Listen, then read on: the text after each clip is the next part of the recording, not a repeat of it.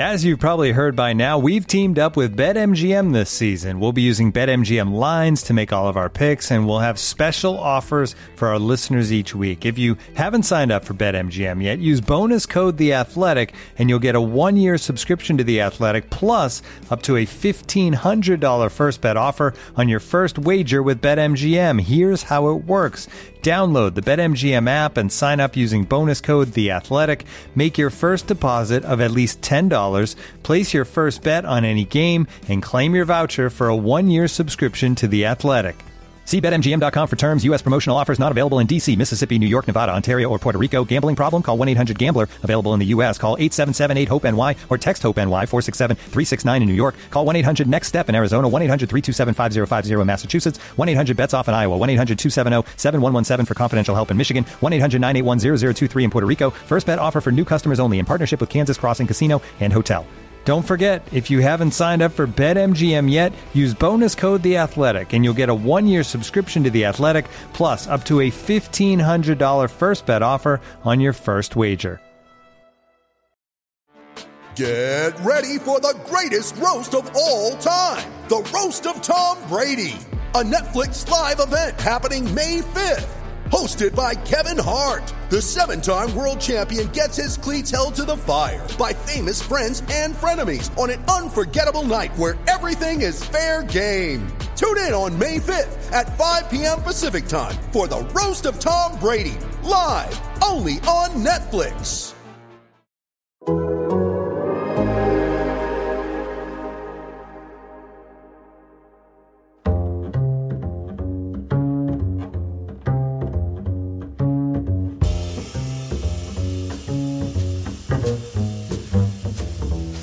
Welcome to Allocation Disorder. I am Sam Stejskal, joined as always by my friend and colleague Paul Tenorio. Paul, for the first time in 4 years, we have a U.S. men's national team World Cup qualifying roster. We are recording on Thursday morning. The roster just dropped a few minutes ago. 26 players called up to play at El Salvador next Thursday against Canada on September 5th and at Honduras on September 8th.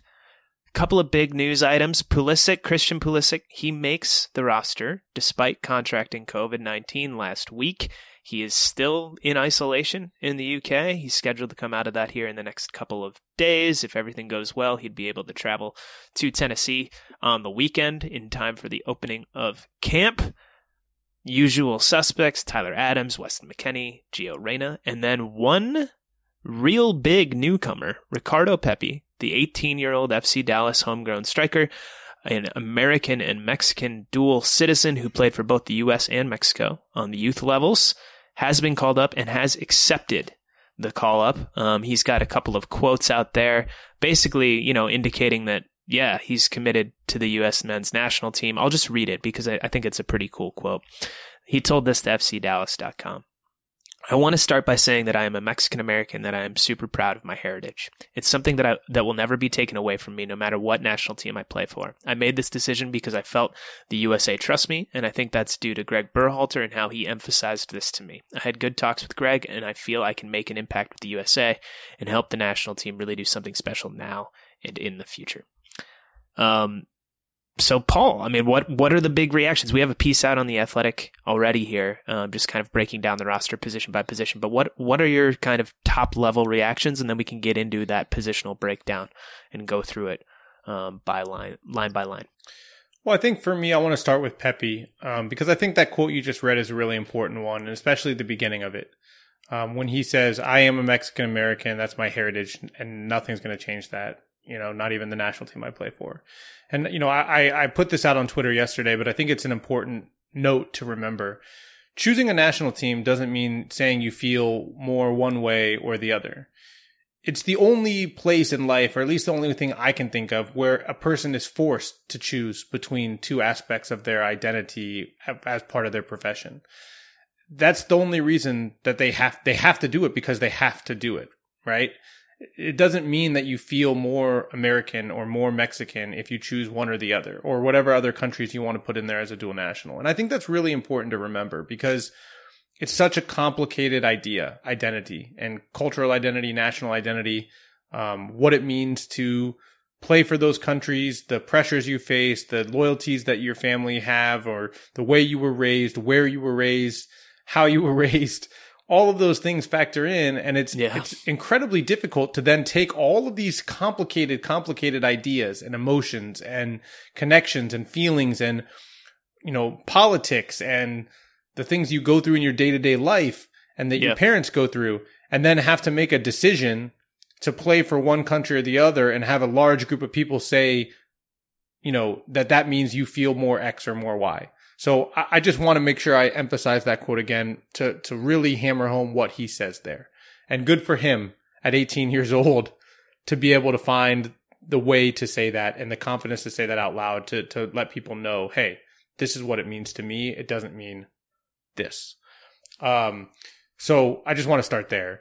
As far as the roster itself, my big takeaway is I don't think there's a huge amount of surprise. This window was always going to be a little bit trickier because it's the very beginning of the European season, and this roster is so heavily European based that there were going to be some players who just hadn't played enough in Europe for whatever reason. And there were multiple players on this roster, or not on this roster, I should say, who either had an injury that have kept them from playing regularly or knocked them out, or have a complicated club situation that has kept them off the field and thus kept them off this roster. And so when I look at three of the bigger surprises not on this team, Matthew Hoppe, Reggie Cannon, and Chris Richards, all three of them have club situations that are complicated and have kept them off the field regularly and thus have kept them out of this group for these set of qualifiers. Hoppe hasn't played since the Gold Cup final. Reggie Cannon still has not played yet for Boavista as he looks for a move abroad. And Chris Richards is at Bayern Munich still, has made it known he'd like to go to Hoffenheim. Bayern is looking for the best possible deal they can get. And I think that hurt him in a more crowded center back field than we've had. So that is my big kind of higher level takeaway is, there aren't a ton of surprises when you actually look at who's been playing and who hasn't, who's injured and who's not. You kind of land on a pretty obvious roster for these qualifiers.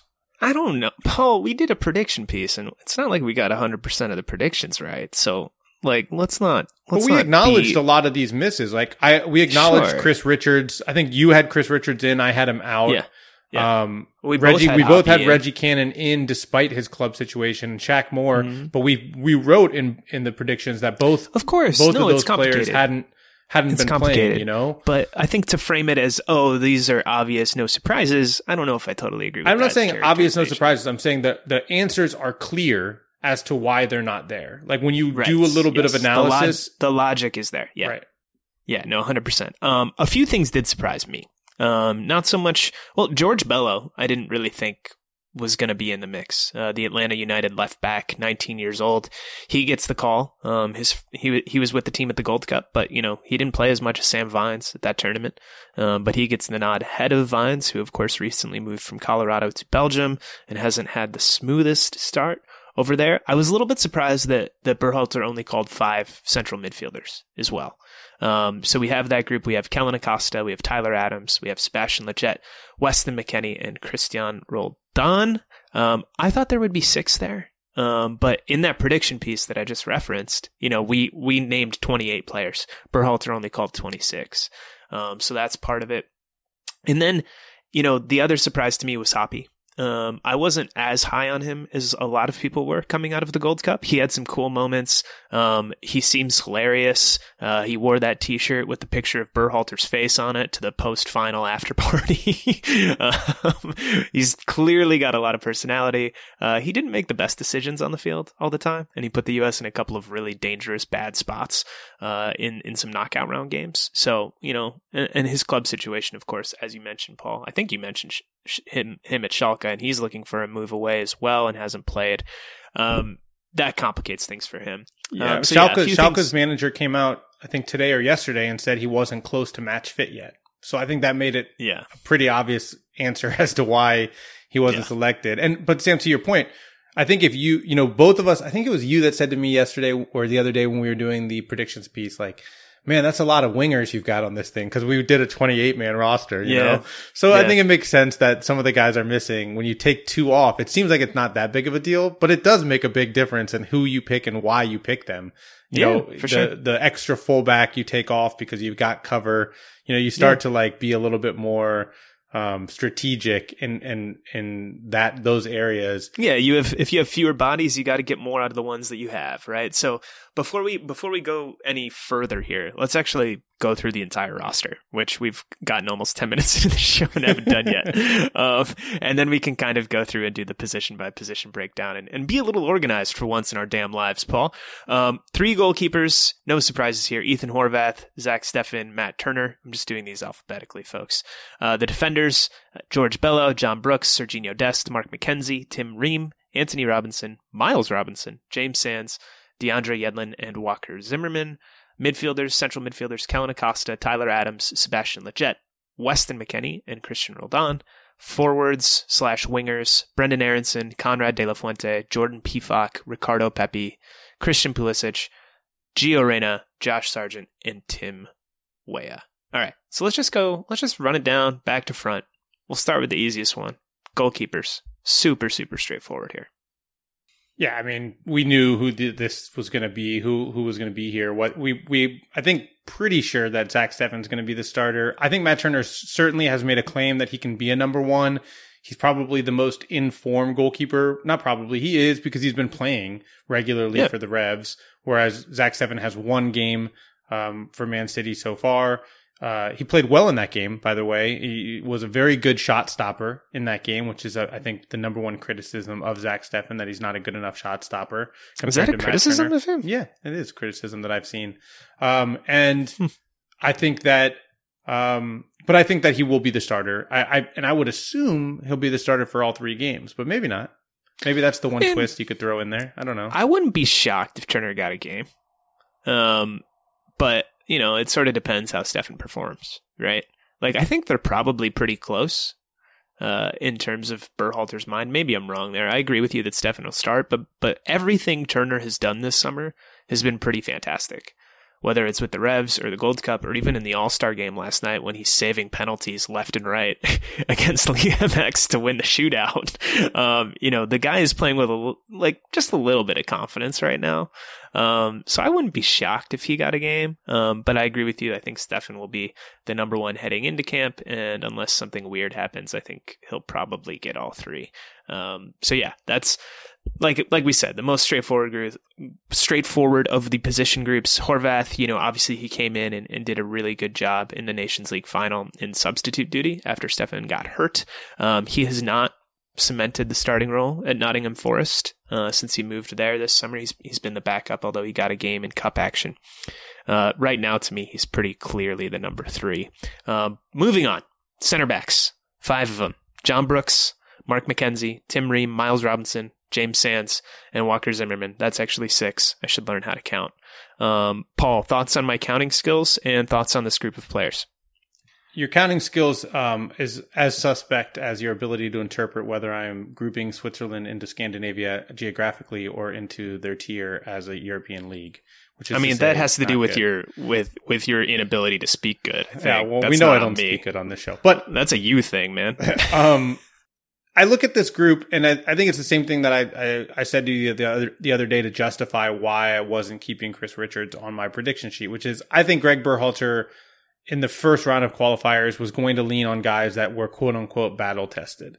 And the big debate I had was, do you still count as battle tested if you didn't really pass the test? Yeah, if you failed the test. And I don't want to say that Mark McKenzie failed the test. He was poor in the first half. He didn't get an A. And then he definitely didn't get an A. But he did respond, and he did bounce back and play better. And he is a talented player. And he's not going to start, right? The starters, I think, are very clear. John Brooks and Miles Robinson. And I think when we look at squad rotation, I think center back will be a place that we rotate, that the U.S. rotates. I think you'll see Tim Ream probably start a game. I think you'll see Walker Zimmerman start a game. Or maybe James Sands. But I don't think Mark McKenzie will start a game in this qualification cycle. Maybe I'm wrong. I don't know. I think I would put him ahead of Sands on that depth chart. You know, I mean, like I said, I think Ream different athletic profile than Reem. Probably. You know, we'll see. I don't know. It would kind of be a nice story to start Zimmerman in Nashville where he plays his club ball. But I don't know if you really want to do that against Canada and the attackers that they have. I think you want to stick with Brooks and Miles Robinson in that one. So that third game out of Honduras, though, we'll see. And who knows, man? We could see a 3 center back formation at some point in this camp. So that would obviously change the calculus there. I wasn't really expecting Sands to get called up. That surprised me a little bit. I don't have any problem with it. I'm a fan of his. I think he's a really good, versatile player. He can obviously play defensive midfield in a pinch if he's needed there, although you have a couple of very good options there already. So, you know, a little bit of extra positional flexibility with him in the group. But an interesting thing to me here, Paul, is Miles Robinson is really shot up the depth chart here. Just from the start of the Gold Cup to now, really in the last 2 months, he's enjoyed a really good year with Atlanta United. He was excellent in the Gold Cup. And, you know, but if you had gone into before that tournament, before the Nations League, before this summer started, you know, this is a guy who was kind of on the full national team radar. Atlanta declined to let him go for the Olympic qualifying tournament. He certainly wasn't a lockdown starter for the first choice group. What do you think of his rise here over the last couple of months? I think he was somebody that they wanted to have this rise. Their plan for him on the Olympic team didn't come together because Atlanta refused to call up. And at that point, they could have brought... At that point, they could have brought him in. That was a Charlotte FC paperweight that they sent me like a year ago that I just dropped. Unbelievable, yeah. Sam. No, I think they wanted Miles Robinson to emerge as the starter. Once Aaron Long was lost, and I think over the last few friendly windows, we kind of saw some of the weaknesses at the center back position. There was a lack of athleticism. There was a lack of ability to defend in space. And I think that Miles Robinson's biggest strength is his ability to defend in space, one-on-one. You know, he's left alone a lot in Atlanta United. He's always kind of been the guy who can put out fires for them.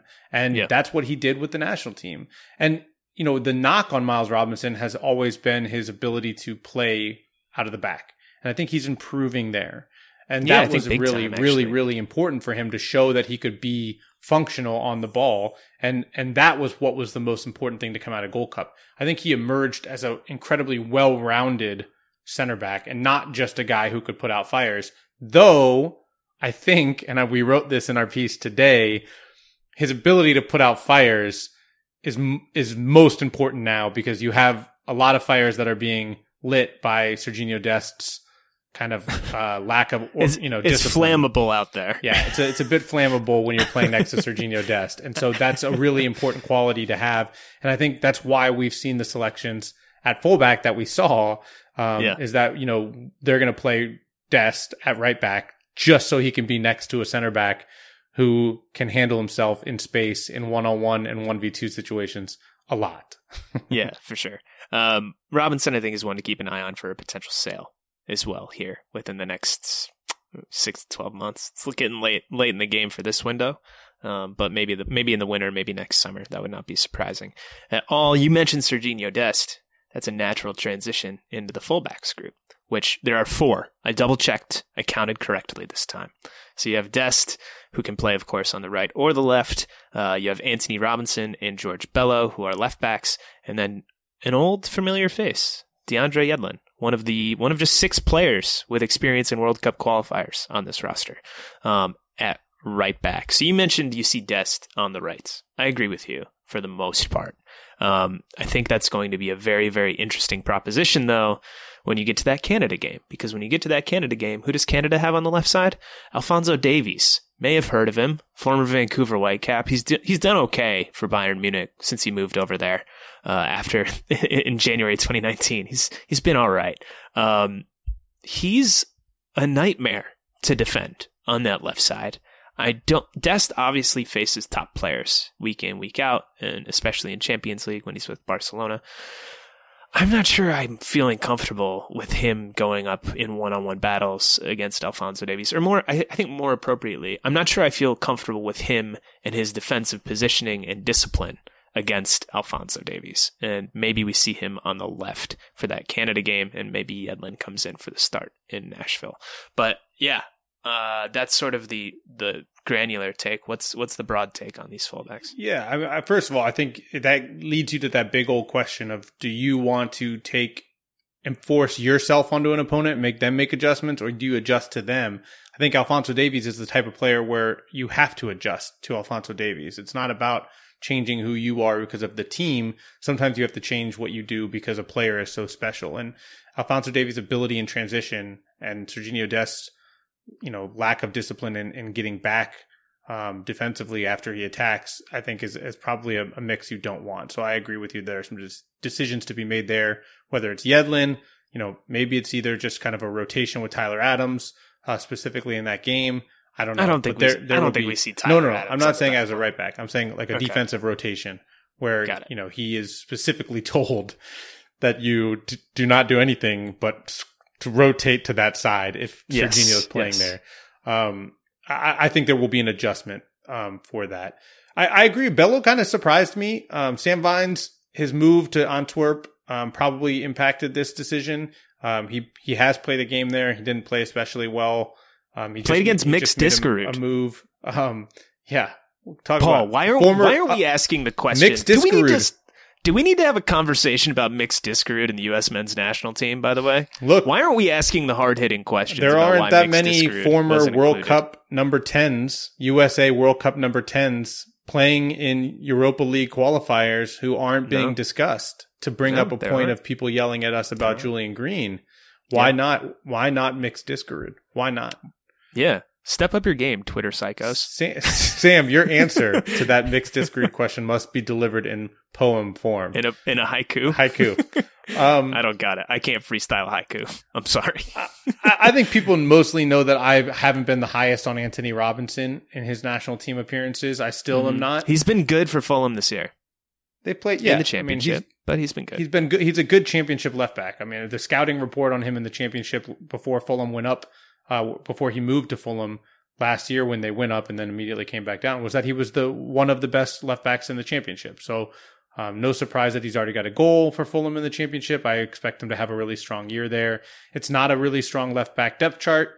And when you move Sergiño Dest to right back, I think this is what you've got. You've got Anthony Robinson as the best left back in the pool, and you've got Sam Vines and George Bello and Kevin Paredes fighting for that left back spot. Maybe Joe Scally's ability to switch to the left side starts to impact things eventually, but this early days for Scally. Yeah. Once you move Dest to the right, this was kind of a given. I think Anthony Robinson at left back. Yeah, for sure. Let's move up a line. Get into the midfield. We have 5 of these. Again, I double checked. I'm very careful now about my counting. Kellen Acosta, Tyler Adams, Sebastian Lletget, Weston McKennie, and Christian Roldan. 3 of these, I think, no one will have any complaints about, and that's Adams, Acosta, and McKennie. And then the other 2, Lletget and Roldan, are sure to get a segment of the USMNT fan base screaming, even though I don't really think that's necessarily fair. What do you think about this group? I was a little surprised that there were only 5. Yeah, I mean, this is a place we both had 6 in our predictions. We brought Williamson, who's not here on this group. I agree. I don't think there are a ton of surprises. You look at it, you think, okay, Greg Berhalter is saying we have 3 wingers who can all play as central midfielders if needed. James Sands. Sands can play as a midfielder if needed. So that's why you bring fewer people here.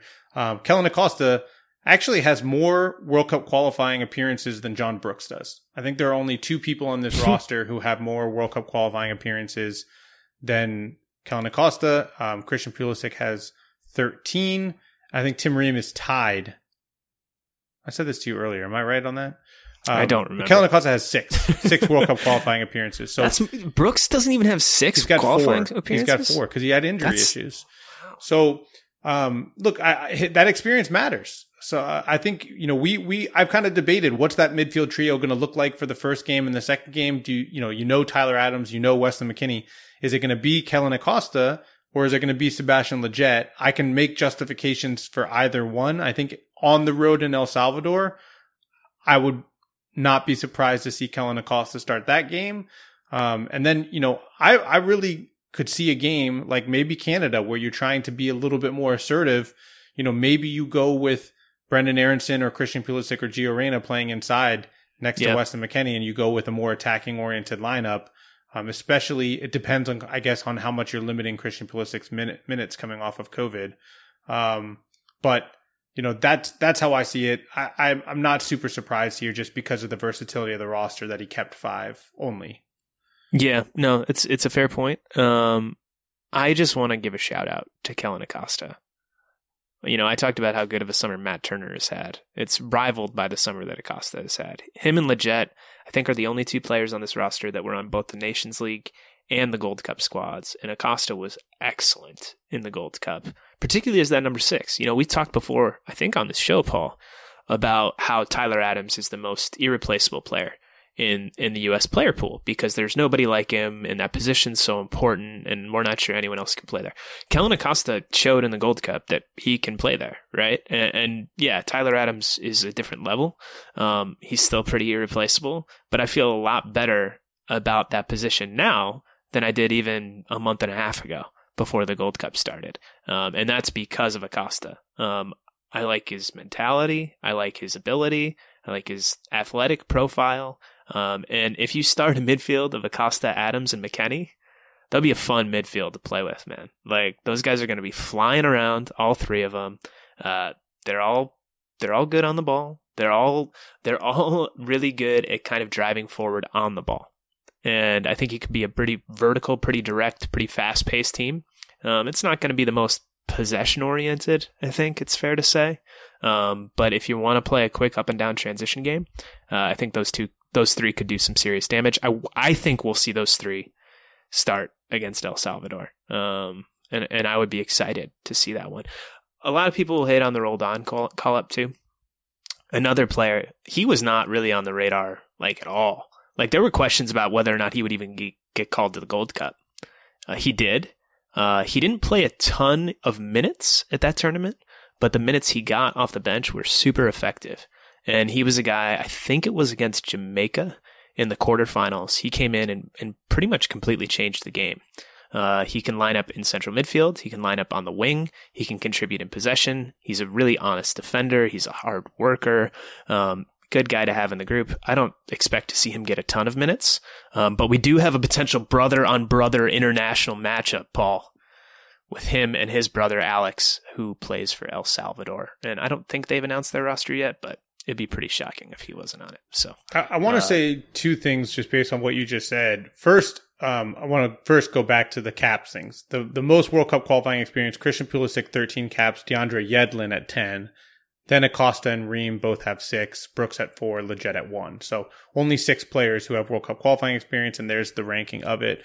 But speaking to Christian Roldan, if people haven't listened to Bobby Warshaw's podcast with Greg Berhalter that U.S. Soccer does, they should. And coming off of the Gold Cup final, he talked about Christian Roldan's role with the team and that they used the Gold Cup to really and the Nations League to really kind of tinker and play with how to use substitutions because of the new expanded sub rules and how subs can change games and how types of substitutions can change games, how you can change the way you play and how you may be looking at it, how another team looks and what their bench looks like and how much they use their bench. And you kind of plan to have one style of play, kind of grinding it out, grinding the other team down, and then switch things up with certain players late in the game. Yeah.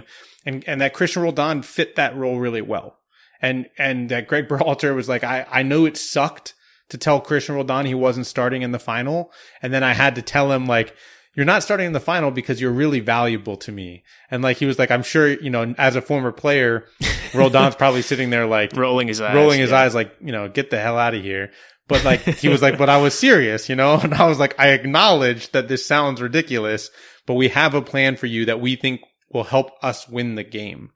Yeah. And so knowing that and hearing that quote from Greg, helps to understand kind of where he might be picturing Roldan with this team, how he can come off the bench in different types of roles and change the way the team plays. And there was another quote, and I believe it was the episode before that coming off of the Nations League. Might have been, though, the Gold Cup episode as well, where Bobby Warshaw asked about how the role of the number 6 under Berhalter has changed in the 3 years of his coaching, 19, 20, and 21. And that, he's kind of moved away from the Will Trapp, Michael Bradley number 6, more toward the Tyler Adams, Kellen Acosta style of number 6. And Berhalter acknowledged that was true, but he also noted... Did he ever move away from it? He just didn't have Adams. Well, yes, he brought up that point. He's only really had Tyler with Christian and Weston twice, actually. And even in the Nations League, he was not available for the entire time. He only came off the bench against Mexico in the final late, because he was injured for that one as well. But he said, look, there are still going to be moments where I want to play with a number 6 who can control the game and the tempo. To your point, Sam, maybe there's a game where they want to have more possession. You said maybe that trio isn't the best possession trio. Well, that's where I think a player like James Sands matters. You can bring Sands up into the number 6 role if you want to try to control a game late. And I just think that Greg Berhalter has shown a tendency to like those deeper lying pivot players where you're playing everything through their feet. They're looking for those long diagonals. They're pinging those Adams passes. to do that, though. I think you can ask him to do that Adams as well. has that. I'm not Adams saying he's not in his capable, bag. but in these windows where you're playing triple game windows and you're rotating, that if there's a game where they feel like they're home against El Salvador and it's the second half and they have a lead and they want to knock the ball a little bit, well, that's a moment where maybe James Sands can come in. I just thought it was an interesting quote that he's still thinking about that style of 6 and when to utilize it and where to utilize it and with the long diagonal 6. Not just that, but the guy who's become, who is the fulcrum off of which, the team kind of works. I think Adams is that too. I don't know if that's the right way to use fulcrum. I once wrote a column about that. And I had a real debate with somebody about the use of the term fulcrum, and yet I come back to it here. It sounds right to me. Throwback to my 4-4-2 I do think days. Adams can be that, by the way, and I do think he will be that. So I don't know. I agree. Again, this goes down to, this isn't about personnel as much as it's about options, style of number 6, what you ask that 6 to do, and the fact that considering Tyler Adams' history, you talked about how much he is irreplaceable. Well, if he is out and you want a style that is more or possession oriented, I think James Sands gives you an option there that maybe wasn't there before. It's a different club in the bag for sure.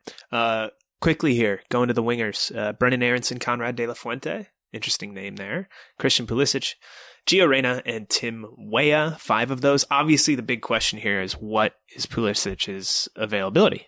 He's still in isolation in the UK, as mentioned. He'll hopefully be coming out of that, I believe, on Saturday and then flying to the States, but he hasn't trained since last Wednesday. In a group setting anyway. I'm sure he's doing workouts at home, but what's his fitness like? Is he going to be ready to go right away? Is he having to knock off any rust? It's not a super long layoff, but it is a layoff. So we'll see. That's the big question. None of us know the answer to that one. Thoughts on the rest of this group though, Paul? Some really intriguing names. This is probably my favorite of the USMNT position groups personally.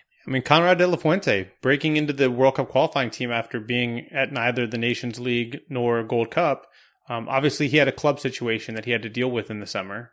Berhalter made some choices based on that. He didn't make the cut for the Nations League, and now here he is after a strong start with Marseille. So props to him, for showing up at his new club, showing well, and doing enough to break into this team. For me, I think the most interesting player on this roster is Brendan Aronson.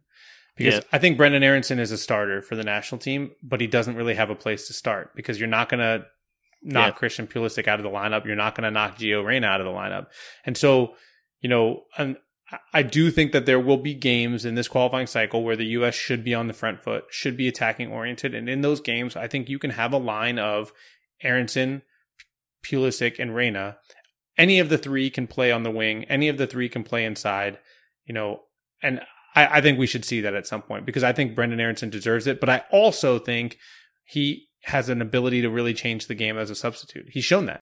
He's been fantastic for Salzburg. He scored 2 goals in their Champions League qualifying series against Brøndby. He's 20 years old. He's only getting better and better. I think he's a fantastic player already, and I think he's going on to much bigger things here in the not too distant future. So I agree with what you're saying. I don't know if we see that front three in this round of games. We'll see. Maybe the Honduras game. I don't think, I don't know. I think Aaronson might start in El Salvador just so Pulisic can kind of get his feet underneath him. But, Canada, I don't know if you start that front three against them.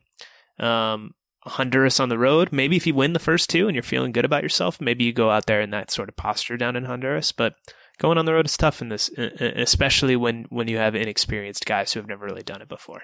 But curious to see how this group is utilized, and curious to see if De La Fuente can kind of break through here and get minutes with the A team, so to speak.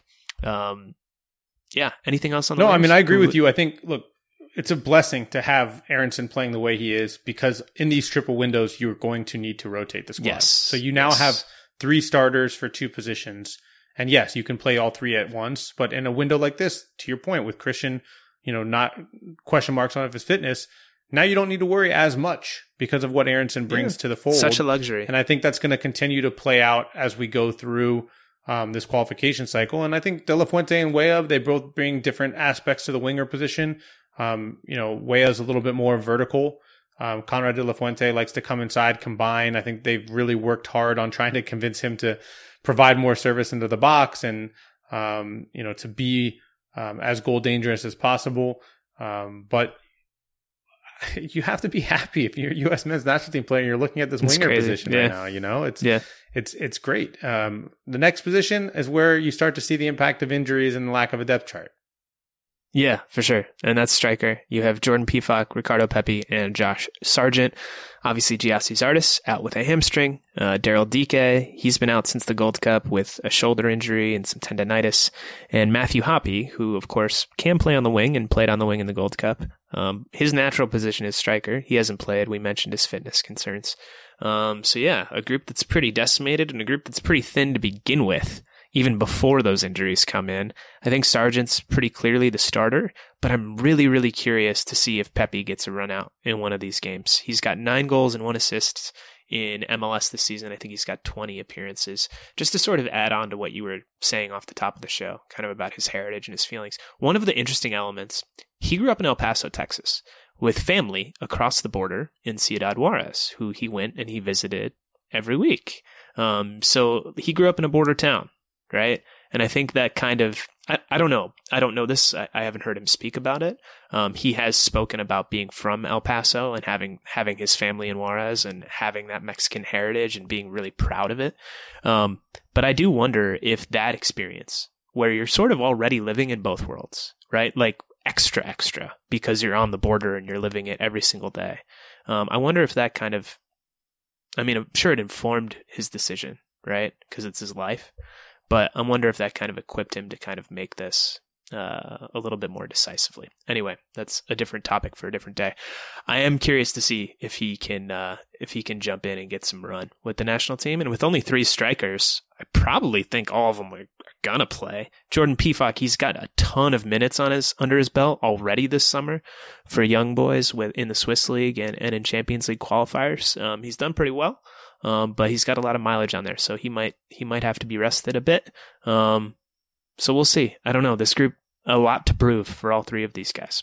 I think because of that point you brought up about Pefok, we're going to see Pepi, and I think we could see him start a game in this round. I wouldn't be surprised if all 3 of them start. He could. I think Pefok is kind of built to be a late sub in the first 2 games. Certainly against El Salvador, his ability in the air is going to factor in, but I don't think he can start because he's coming off of 3 games, 4 games, 5 games in the last, 6 games in his previous 3.5 weeks. A lot of minutes put on his legs because of those Champions League qualifiers. He's already played 647 minutes in the last 5 weeks. They can't start him in El Salvador. So I think Sargent will get the start. I wouldn't be surprised if Pefok comes in off the bench because of his ability in the air. That's an area the U.S. should be taking advantage of against El Salvador. But that opens up a real question mark about Pepi because you're probably not going to start Sargent all 3 games. So when you get to that Honduras game, are you looking at Pefok to start and bringing Pepi off the bench? Are you looking at Pepe to start against Canada? Probably not. But is he a guy who comes off the bench there to maybe try to change things? I think we're going to see him play, and I would not be surprised to see him start a game. 18 years old, first call up with the senior national team, what a World story, Cup qualifiers, and he could be starting. It's pretty cool, man. Yeah, it's so cool. One other note on him real quick. Well, two other notes. One, he scored the winning penalty for the MLS All-Stars on Wednesday night in LA. He hammered it home off the crossbar and in. Noel Guzman was talking some trash, but he brushed it off and he scored anyway. But, and this is more important, because he's only 18, because he's under 21, even if he plays in all three of these games, he's not necessarily cap tied to the U.S., and that is because kind of the FIFA rules, they've been changing. A player under the age of 21 is not cap tied until his fourth appearance in an official competition. So he could still file a one-time switch and later represent Mexico, even if he plays all three of these games. But he would have to wait 3 years after his last appearance with the U.S. I don't think that's really something that's on the table at this point. He's saying, everything he's saying makes it pretty clear that he's committed to the U.S., and that's that.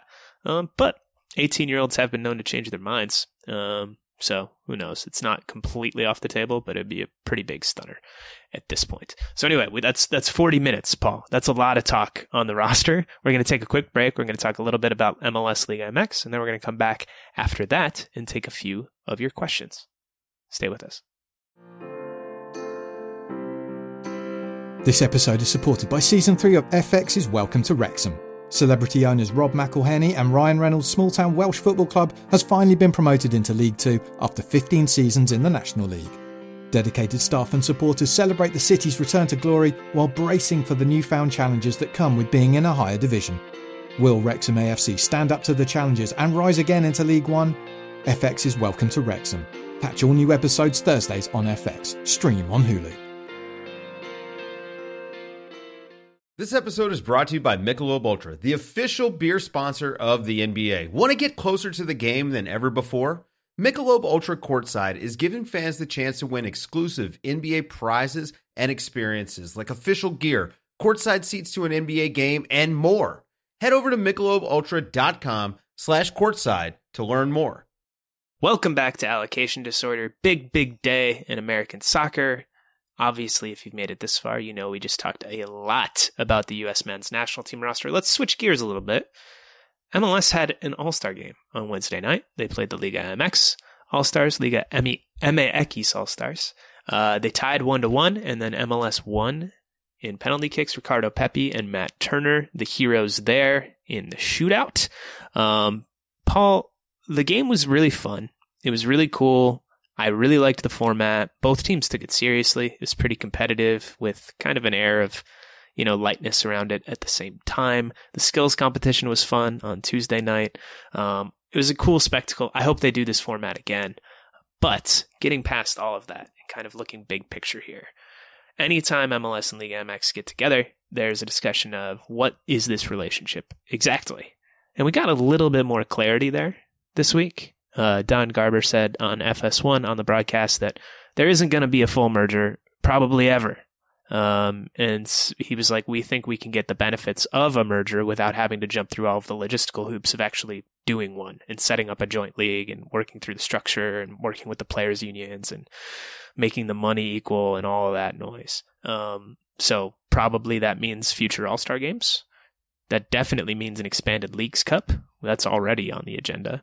And that means more and more emphasis on the Campeones Cup, and who knows, maybe some other competitions that don't even exist yet as well. But I just kind of wanted to get your thoughts quickly here about the relationship between MLS and Liga MX, where you think it's headed, what you think the purpose of it is, and what you think the benefits and maybe even drawbacks of it are.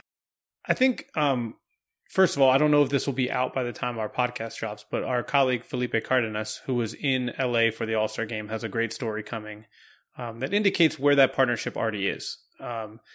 He spoke to multiple Liga MX owners while he was in LA, and one of them, Alejandro Iraragorri, who owns Orlegi Sports, which owns both Santos and Atlas, told Felipe about a dinner that took place between the Liga MX owners who were in LA and the MLS owners who were in LA for Board of Governors. And they all sat down and had dinner together. And at that dinner, they were exchanging ideas and talking about best practices and going through their experiences and I'm sure, trading war stories, trading ideas about how they could grow competition, all of those things. And, it was an informal dinner, but it wasn't, right? It was building relationships. And that's what we're going to see more of, between these leagues, trying to put more eyeballs on both the leagues. And that's the real reason that they're doing this is Mexico, Liga MX owners, they know that they have a massive audience in the United States and they haven't developed this market commercially to match that market yet. And so they want to develop this market commercially. And they see MLS as a really strong and smart business partner that can help them do that, help them accomplish it. And so it makes a ton of sense from that side.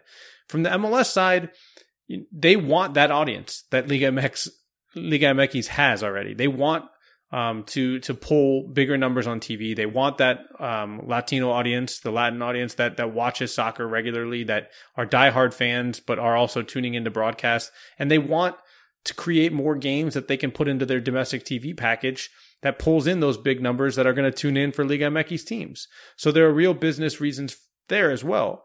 But Sam, I really agreed with Brian Strauss's column that he wrote for Sports Illustrated the other day, which is at some point, man, if you want to start pulling in that audience, if you want people to start paying attention to your product and taking it seriously and converting to become MLS fans, you got to start being more competitive. It's got to become, the parity that you strive for so strongly in your own league has to start to exist in the competition against Mexico if you're going to make it a big part of who you are. And that parity doesn't exist right now.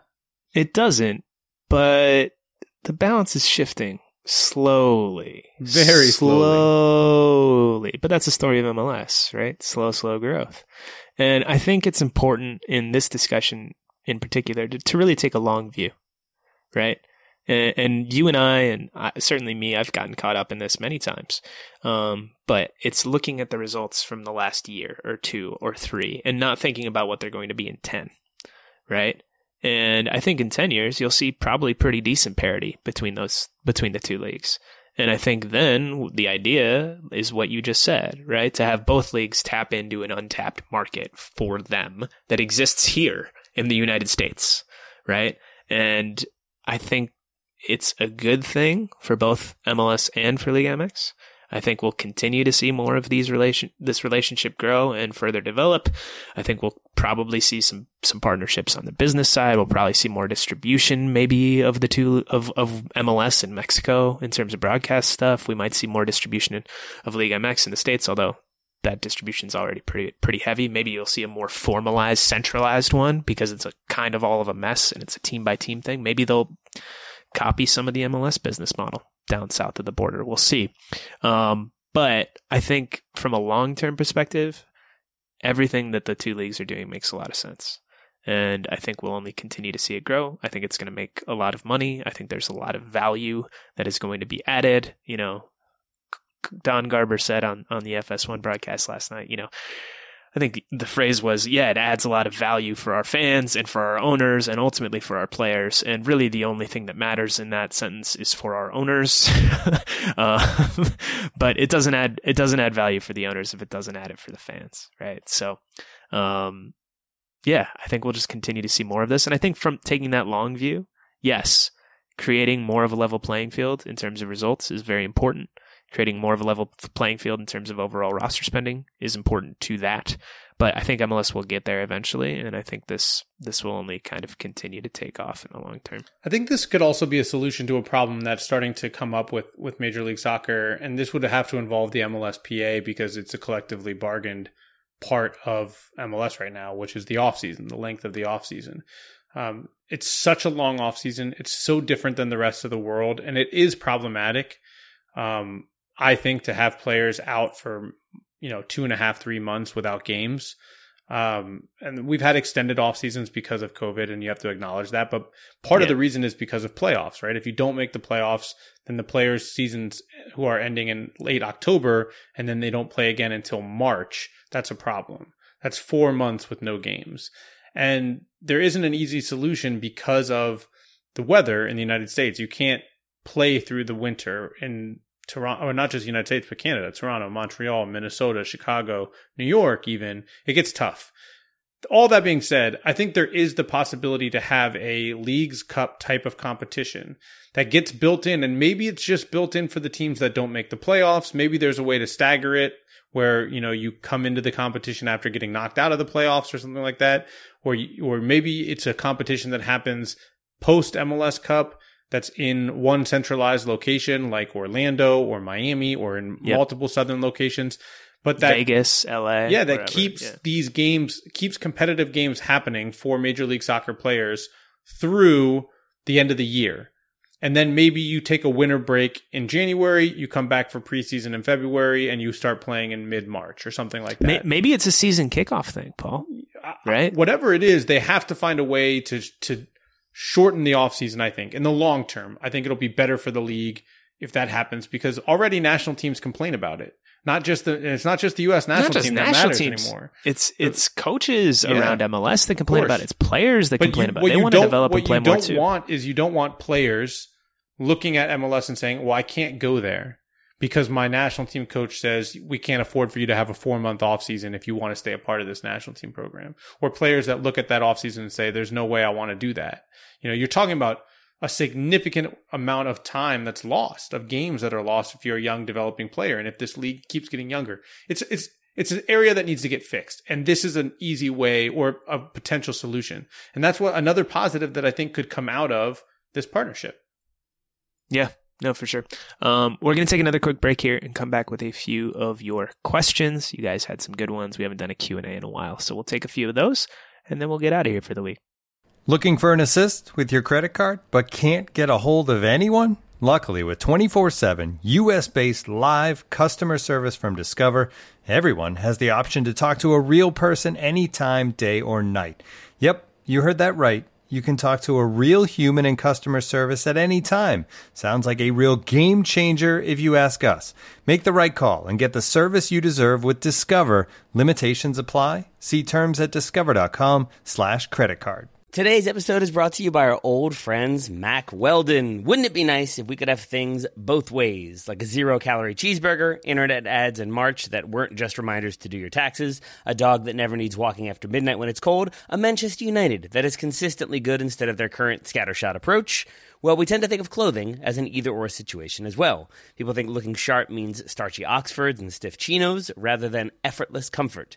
But it's possible to have it both ways. Mack Weldon makes timeless apparel with modern performance fabrics for guys who want to look and feel sharp without sacrificing comfort. From their light-as-air underwear to innovative anti-odor tees and versatile yet comfortable pants, Mack Weldon has a full range of clothes that never go out of style. I got a few things recently, including a long-sleeve polo, which I love, maybe the most comfortable t-shirt, which I also love, and my new favorite sweatpants, the Ace sweatpant. It's exactly what I described above, comfort and versatile, but still stylish. It's the type of sweatpant I can wear to pick up my kids from daycare and not think, I'm now wearing sweatpants in public, the other parents will judge me. Now I just think, judge away, nerds, because you will never be this comfortable unless you're also wearing a pair, in which case, high five. Mack Weldon is not flashy. It's just classic, always in style, and made from the world's most comfortable performance materials. They're designed to fit both your style and the demands of modern life. So get timeless looks with modern comfort from Mack Weldon. Go to MackWeldon.com and get 20% off your first order with promo code TSS. That's MackWeldon.com, promo code TSS to get 20% off your first order. Thank you to Mack Weldon for sponsoring today's episode. Welcome back to Allocation Disorder. Final segment of this week's show. We are going to do a little rapid fire Q&A because we got to get off and stop recording so we can go talk to Greg Berhalter and ask him all those tough, hard-hitting questions about Tim Ream and Luca De La Torre that you've been screaming at us about. Paul, really quickly, let's just lightning round this bad boy. First question from @YazNasty. That's right. Guy Fieri was born in Columbus, Ohio. Who do we need to talk to about getting him to invest in the Crew? That's a great question. Yeah, I mean, I think, look, it's time to send some emails to Tim Bezbatchenko and just be like, what are you doing, bro? Yeah. I'll tweet a guy. You can't have the Crew and not have Guy Fieri be a part of the Crew, you know? Yeah. I mean, God, imagine the cuisine at lower.com field if Guy got involved. Be incredible. Moving on. Next question. I like this one. This is from Mark Lentz. Over under 2026.5. So midway through 2026. MLS ditches Gam, Tam, Flan, pan, etc., and just goes with a much more straightforward and forgiving salary cap floor and structure. I think that happens before 2026, after 2026. I think that I would say before 2026 you'll see TAM ditched, but you'll never see GAM ditched because GAM provides a solution for internal sales in MLS, and unless they find another solution for internal sales, GAM will be there as an asset that can be traded for players. I don't think you'll see TAM ditched before then either. It's already accounted for through 2027, right, in the CBA. So I don't think that's going anywhere. I think MLS will always have an element of that stuff. And I don't think that's necessarily a bad thing. I just think kind of the buckets, right, with DPs and young money, like just let them spend how they want. You can make it a little simpler while still having some of those mechanisms. Paul, you got a question for me? I do. I got one from Jared Sports here. Jared asks, is it a feasible strategy for a club to trade all of its international slots each year for money, about an extra $1 million in GAM, and use that money to acquire distressed assets, draft picks, homegrowns, and MLS use, or to use young money to acquire rising domestic players? Think of it as the Rapids way on steroids. We are in the weeds here, Jared, but I like this question. Is it feasible? Probably not. But I would like to see someone try it. It'd be cool. I mean, the Rapids aren't that far from this. They're really not. You know, like I think of their top 16 guys in minutes played, 13 of them were either homegrowns, acquired via trade, drafted, or Americans with previous experience with the national team or in MLS that were signed as free agents. They only had 3 guys come from international with 0 prior in MLS. So they're kind of already there. I don't know if anyone will ever do it more than they have. Nashville is kind of along those lines too. DC United is somewhat along those lines as well. But I can't really see teams that have money to spend on designated players not using that money. And I can't really see even teams like Colorado further leaning into that direction than they already have. I just, at a certain point, you need to fill out a roster, and it's just hard to do that with that many domestic players, so I don't know. It's tough. It's tough. I like the idea. I mean, he did account for the idea of using young money to acquire domestic players, because I was going to say you also don't want to miss out on 3 spots of $200,000 cap hits where you can sign top players. But yeah, you're right. You could go get them domestically. But how are you going to get those guys? Teams don't want to trade those guys. The problem is, that's the one thing. And the other thing is too, there are a lot easier ways to make $1 million in GAM, and you could just sell one player for more than $1 million and you have $1 million in GAM, and you don't have to trade away all of your international roster spots every single year. So there are other ways to do it. It's a cool concept. It's a cool way of thinking about, like, if you don't have an owner who wants to spend, but I think you'll always have a use for 1 or 2 international slots. For sure. This one comes from Will Parker. He says, I know that you both often talk about growth in markets, but are there any markets that you think have already maximized their potential or on a near eternal downtrend? Oh my God. It's harsh. Look, Paul, if you want to really take a dump on a city, this is your chance. Yeah, okay? We are a really negative podcast, but that's even for us might be too negative. I actually think the team that's maximized its market to like the top of what it's going to get out of the market is Toronto. And I don't think that means that they're like, why? I don't think that means that they're on like an eternal down spiral. But like, I think that when they had that team was amazing. They sold out their stadium every single week, sell out crowds, awesome crowds, by the way, amazing environments. They expanded the stadium to add more people. They sold that out. I mean, it's not like they're not going to build a 60,000 seat stadium there. It's a great location. It's not just attendance though. But it's how relevant you are, how many people are watching on TV, how much of a thing you are in the city. I don't know. I mean, I think that maybe that's the wrong way to think about it as far as maxed out. But I just feel like I think what we saw from them was like pretty close to the best that they're going to get there. Relevant in the market. I don't live in Toronto. Maybe they could have been more relevant in media coverage, but I think when I'm there for games, like you turn on TSN, like there are MLS highlights on the SportsCenter top 10 and stuff. Like it's more relevant than it is here in the United States for sure.